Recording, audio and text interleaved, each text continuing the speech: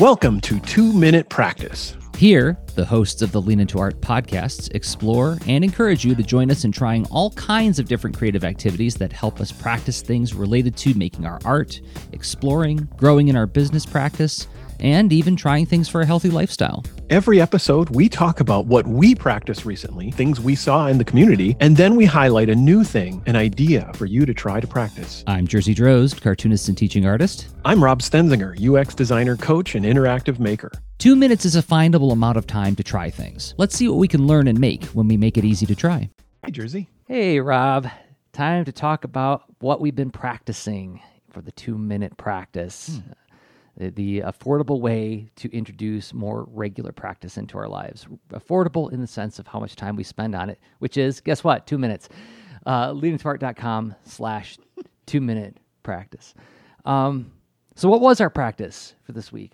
Well, it was essentially brainstorming about gratitude. And you could talk, you could do any kind of, like any of our practice prompts. You could take that in a variety of different ways. Like, what does a brainstorm look like to you? You could do it as like the way I phrased it, which is you can think of it as ways and situations. And that's like sometimes I like brainstorming. It helps me when I have sort of specific buckets to fill in a way. So that's, buckets to fill. Yeah. Buckets to fill, like themes, like areas of concern. You take the big thing, divide it into smaller things. So what's a way of expressing gratitude and what's a situation to express gratitude? There you go. 2 buckets. So I did a couple practices. I don't feel comfortable sharing them publicly. A lot of them were tied into a lot of personal things in my life, but we could talk about, I don't know how much you feel like sharing, but I figured probably the most effective way to go through it is like, just how did we experience it? What was it like experiencing it? Well, yeah, I for sure can talk about the experience, but I can also share, I think I can share what I have. I suppose I'll go first. So, okay, go. So for me, I divided it up into different buckets than even the prompt. So I decided to say who, when, and how as far as gratitude. And it probably should have been more personal, but this is where I made, so maybe that's a way that formalizing and constraining it to channel that brainstorming could have, maybe it limited me. But here's what so here's an example. I did three sessions. Each session is in a different color of marker. And so I decided to look at who, and like who can I show gratitude to, and then when, and then how. And you have your who broken into like sort of general categories. So you have friends, patrons, family. Current and former colleagues, neighbors, community of interest, co-member, like just wide world social posts, and then project and tools I use and enjoy. So there you go. So that's and then that's the who and when. And so these like you could draw lines that connect any of these. And so I could say friend, when, just because, how, postcard, right? So in a way, like this is like a gratitude generator. I don't know. Maybe I have a systemic thinking problem. So as far as when, I thought of like, well, just because, when it occurs, after an event, just because I saw a social post, right? Maybe I just experienced a work of art, or maybe someone ordered something from me. Then I sort of repeated myself with just because. What about just remembering, recalling a time, and let's see, just passing by and noticing something in the community, discovered a thing, because maybe my calendar reminded me, show gratitude. It's time. Maybe just giving for the sake of giving, right? And then when I received something. So this is when I could, just when to just get in this habit of showing more gratitude, right? And then how, it's like, here's a quick list. I could do a postcard, a sketch card. I could smile. I could message or text. I could do a mention or dedication. alongside something. I could send a mini comic, share a fun link, share a gift, an emoji, a song, a quote. Say thank you for a specific thing, and which is similar to expressing appreciation for a specific thing. It's like if you meet someone that you really respect their work, then, hopefully, instead of being just like, I love everything you do, connecting on a specific thing. Specificity. Yes. Very good. Mm-hmm. And virtual high five. Yeah. Yay. Okay. So then any combo of that, there you go. How did this help you, or did it help you put anything into action? Did you Not act really. on it? I haven't put it to use yet. Okay. Really. Okay. Yeah. Mine was not nearly that formal. Mine was more like intuitively just like thinking of people in my life and thinking of basically that specificity of like, what do I have to be grateful for that they contribute? And I didn't set a timeline on when to do it, which I love that you've got this idea of like imagining different scenarios where you have different levels of energy for what can you do? Like, are you in the moment? Do it just because. Is this something where, like maybe you want to set aside like a little time to like write a couple postcards for people, if you have the energy for it, do it. I love that idea of like breaking that all down so that you're giving yourself options. You're giving yourself a menu to work off of rather than, show gratitude now. What, how? Show more. Yeah. Okay, how much and how and when, right? So that's what I tried to do, is just set myself up to be able to then start experimenting with just that's great with it, which I don't know, maybe this comes off as robotic, but like I don't know.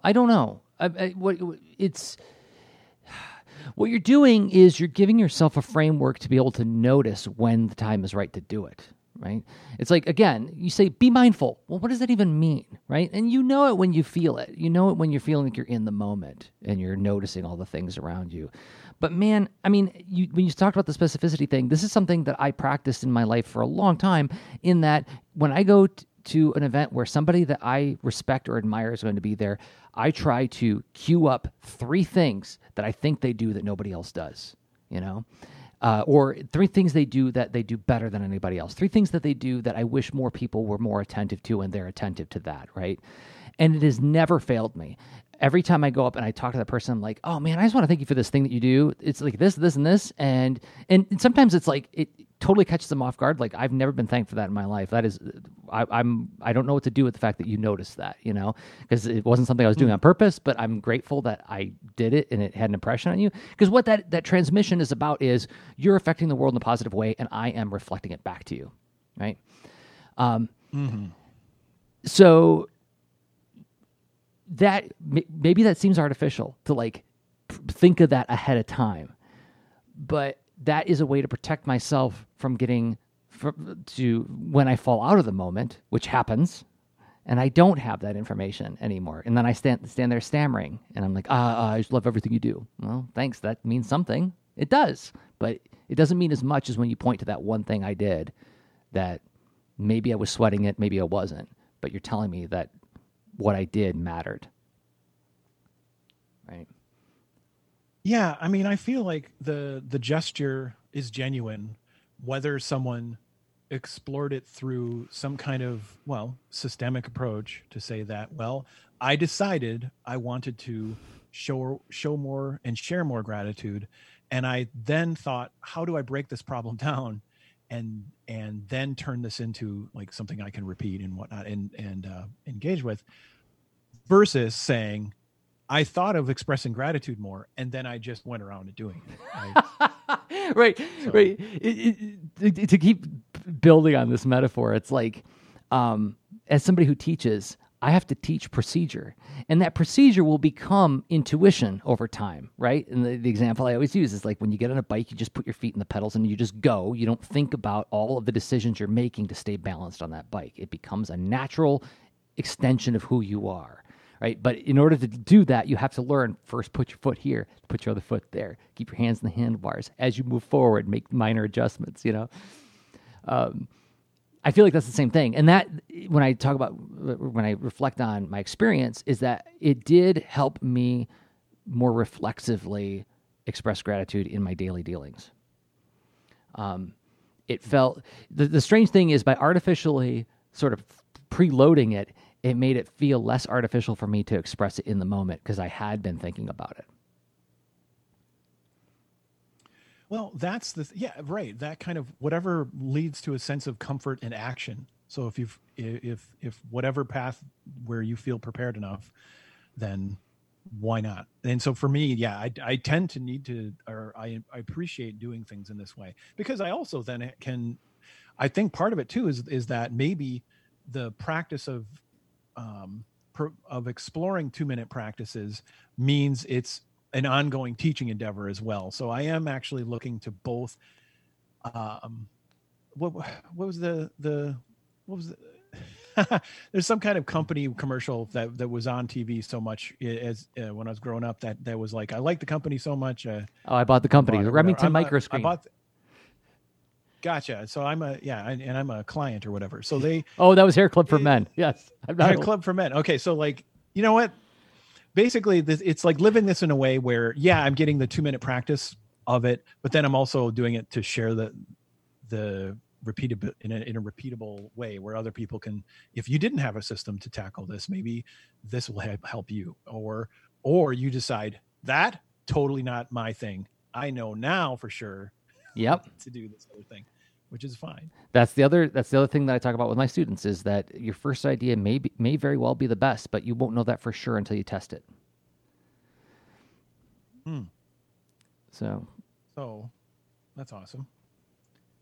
What other things occurred to you with this? Well, the other thing I got out of it was exploring different ways to do it.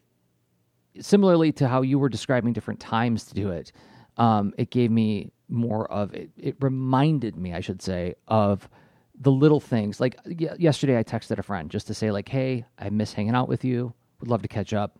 Things are nuts right now, but just wanted you to know I'm thinking about you." That kind of thing. It's a small, almost negligible in cost gesture, but it was a way to keep a connection active and alive between me and another person. You know, somebody else I wrote down, I haven't talked to them in a long time. I'm experiencing something right now that they had a profound impact on. I wouldn't be where I am if I hadn't met this person along the way. I need to tell them in no uncertain terms that is the case, and I'm thinking about that as I, encounter this endeavor. So they got a little bit of a lengthier, more thought through kind of thing. It was a good exercise to also just remind myself that I'm here because I was fortunate to meet a lot of people at different times in my life. I am where I am because of all the help that I received along the way. And I can name it. I can point to it, Wow, that is a really awesome, very specific form of this brainstorm. Yeah. Like specifically looking back at your path and considering the events that were, and the people surrounding the events that somehow related to you, supported you, helped you become aware, helped you become better. Wow, that's really cool. Opportunity, things that they were a part of, experiences and, creative endeavors. And now it's like, I want to do this practice again.